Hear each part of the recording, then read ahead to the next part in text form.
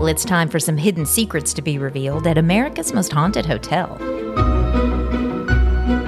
Deadly secrets. And some had hoped they died with Delilah Carrington in 1934, and then with Lucy decades later. But they didn't. And we, the Low Budget Ghost Squad, we were about to find the answers to this mystery. And when I think back on where we found the key to this whole thing, I mean, why had we not realized sooner it had been hiding in front of everybody for decades? Well, hey, y'all. Welcome to episode 6 of the Low Budget Ghost Squad. I'll say things have been getting a little nutty here at the Crescent Hotel in Eureka Springs, Arkansas for our ghost/maybe murder investigation. But thanks for coming along on the ride with us. I'm Natalie. I'm Allison. And I'm Ethan. And we're here to share our ghost adventure at the Crescent with you.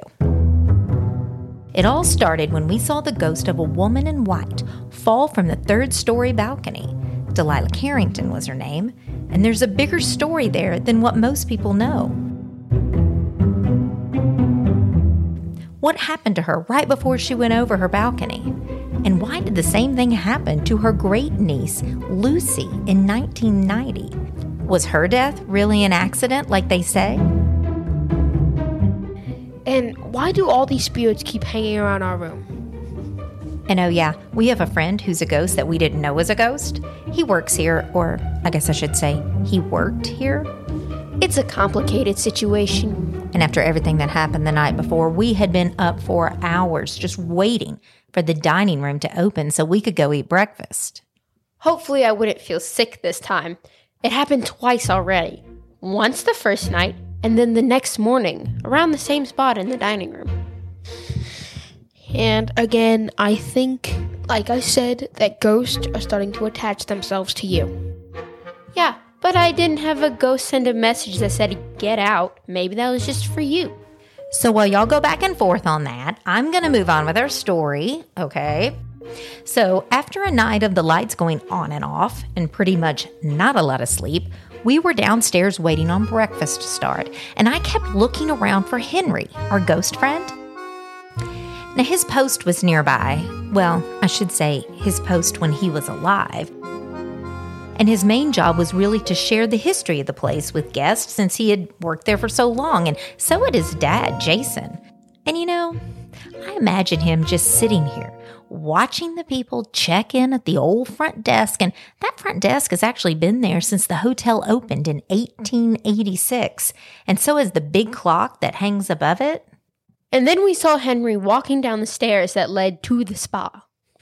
Now, FYI, those stairs also go to the morgue from when it was the Baker Cancer Hospital in the 1930s. At this point, our ghost app is going off, and the words "find diary" and then, oh god, "follow me" pop up.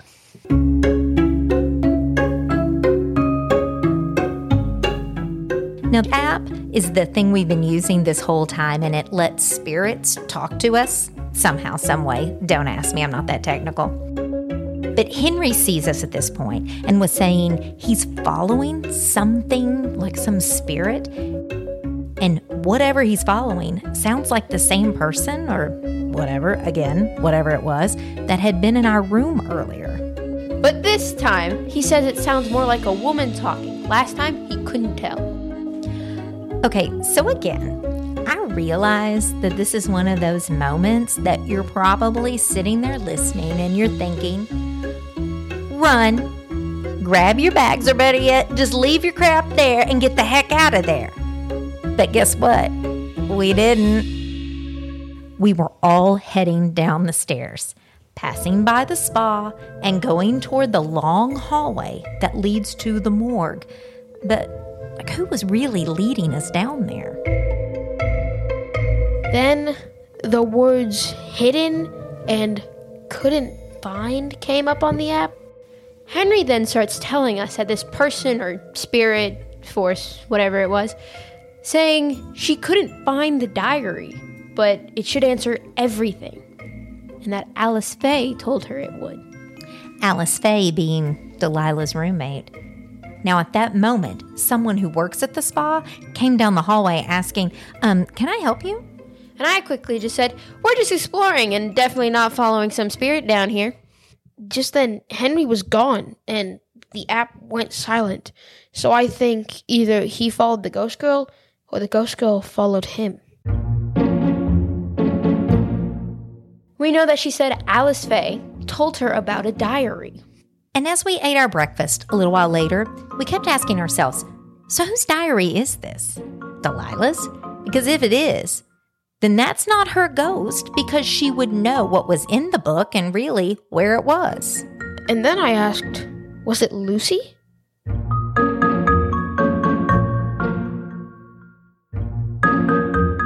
I mean, the ghost could be Lucy. She died in this hotel, and she was looking for evidence of what happened, but couldn't find it, like the app said couldn't find.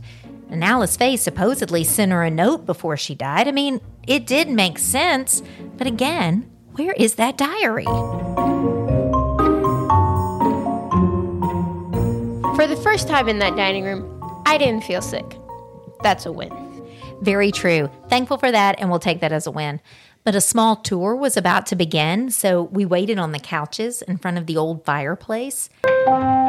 It's funny, I do things like this. Like I start thinking, all those years ago, Delilah and her friends may have been huddled around this very spot, not even realizing how everything would turn out. I mean, maybe Charlie would come visit.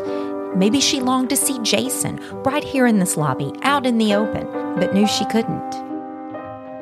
Yeah, so while my mom was being all Hallmark movie-like, I started flipping through some of the scrapbooks on the table. One was filled with ghost pictures, and another was filled with the history of the hotel.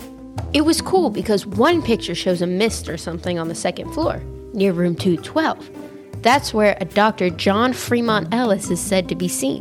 He was a doctor here in the hotel in the late 1800s, about the time this place opened. And as we were looking at it, someone who worked there walked by and told us that she had smelled his cherry pipe tobacco like so many others had. In the history scrapbook, there's an image of an old newspaper article of the day that Norman Baker bought the hotel for his cancer hospital, even though he had no medical license. I just want to pause here for a minute. I think the Baker Hospital angle of the whole history part of this was your favorite, and I love it how even if we're not podcasting and this subject comes up, every time you immediately say, and by the way, he had no medical degree / medical license / any kind of medical schooling whatsoever. But we started looking at another image of a newspaper dated May 20th, 1886. Now, the main headline was "The Crescent Hotel opens today." And did you know this was such a big deal that a guy who had been a presidential candidate, a U.S. Secretary of State, and Speaker of the House came to the opening? Now, you probably haven't heard of him, but if you're curious, his name is James G. Blaine. Just a little bit of trivia for you. And I saw Samuel Whiteford's name sprinkled throughout the article. Remember, he's the grandfather of Delilah's fiance, Charlie. And guys, based on the pictures and articles, it looks like sightings of what is believed to be Delilah Carrington's ghost picked up after Lucy died. Yeah, there was a bunch of stuff written about it, and more pictures of when it was a women's college, when Delilah and Alice Faye went to school there. There was a program from a recital and one from a play that they did. And Mom and I noticed it because it's a Nancy Drew show. Very fitting for what's going on here with us, I think. And they had done a version of The Secret of the Old Clock. Mom and I read that together when I was younger. That was published, can you believe, in 1930? And I was just sitting there on my phone the entire time, by the way, as he always is. We were looking at the old pictures when we saw that Delilah and Alice Faye's names were on the cast list of that Nancy Drew play. Of course they were in it. Well, the tour started with some of the same stories that we had already heard. It was more of a historical thing versus a bunch of ghost stories. Like, this hotel was designed by a famous St. Louis architect named Isaac S. Taylor, just FYI. He then pointed out all the things that had been renovated. Like, the front of the hotel that we see today used to be the back entrance. The other side was prettier, and they didn't really need a parking lot like we do today. The guy also pointed out the carving on the fireplace, like the owl bat thing that you guys somehow thought was a vulture, and I still don't know how you did. Well, did you see the wings it had? Well, I still think it looks like a vulture, but whatever. And then, of course, he went into the history of the old front desk and the old clock. Always a crowd favorite because they're so old. And y'all, what happened next changed everything. The tour guide said there must be so many secrets in this old hotel. He's not lying there. And so, Allison, what did we do then? We looked at each other and said, The secret of the old clock. I mean, it hit us all at once. The secret of the old clock. The Nancy Drew story. In that story, something is hidden in the clock, hence the title. And Delilah was in that play. So what if she hid her diary in there? And we were thinking maybe there was a secret compartment? But it's really high up there above the desk. And you know us. So we had to check it. So I tried to call for Henry to maybe help us since, nobody could see him anyway.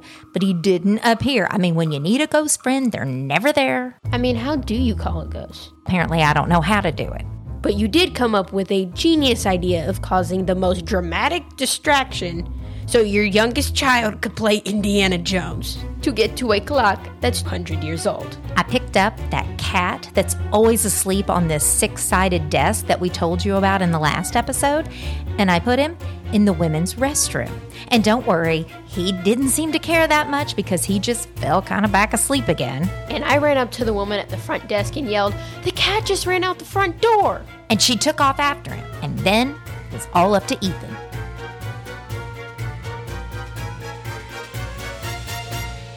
So I climbed up onto the counter behind the desk and was actually able to open the face of the clock.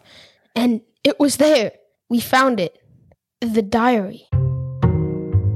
So when I grabbed the diary, I realized there was something on top of it, like it was an envelope. And if you know me, you know that I really wanted to open it. But I told him to hold off because we had to get upstairs with this thing because I didn't want anybody seeing us with it. Yeah, but we needed to get the cat back into the lobby, and after we did that, I yelled from the front porch at the clerk who was still searching, "He came back inside!" I'm sorry. That's exactly the way it sounded, too. So we quickly ran up the stairs with the envelope and the diary, but then we ran into two hotel workers. And they looked down at the book, and then looked up at us, and just kept walking. That was a close call. So when we finally read the diary, in the beginning, it was mostly, just young college girl stuff. But she also wrote about being torn between Charlie and Jason. It was very dramatic.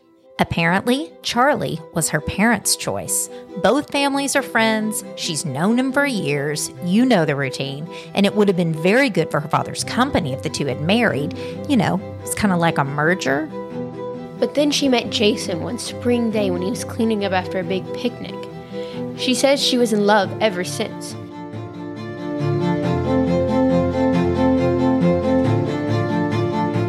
He would bring her flowers, and she would lie about it all to her roommate Alice Faye and say, "No, I picked them myself."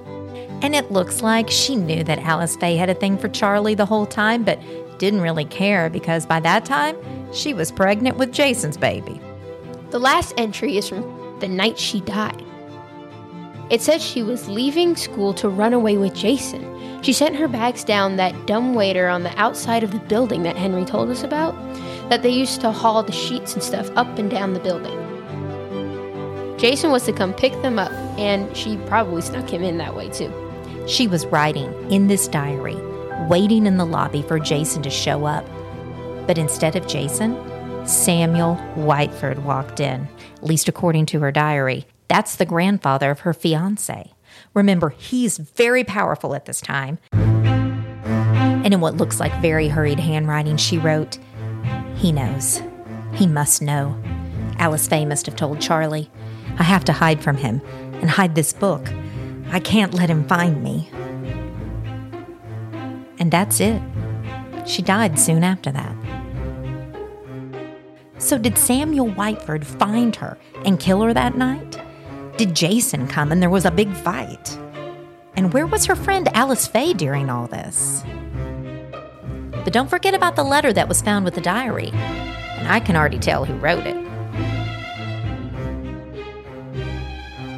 Coming up on the Low Budget Ghost Squad, that letter is the key to this whole mystery, and it sets off a dangerous and ghostly confrontation in the morgue.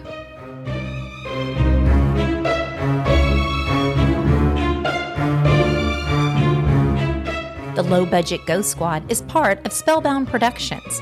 Written, directed, produced, edited, and anything else that needed to be done was by yours truly. And thank you to Allison and Ethan, who agreed to tell our story and went along with this crazy idea. And awesome graphic art design you may have seen by Lucinda Peterson. We'd love for you to subscribe to the Low Budget Ghost Squad so you can check out our next adventure. And if you want to see some of the things you heard about throughout this podcast, go to our Instagram and YouTube channel that are in the description, and that's where we'll have some fun pictures, videos, and some behind-the-scenes stuff.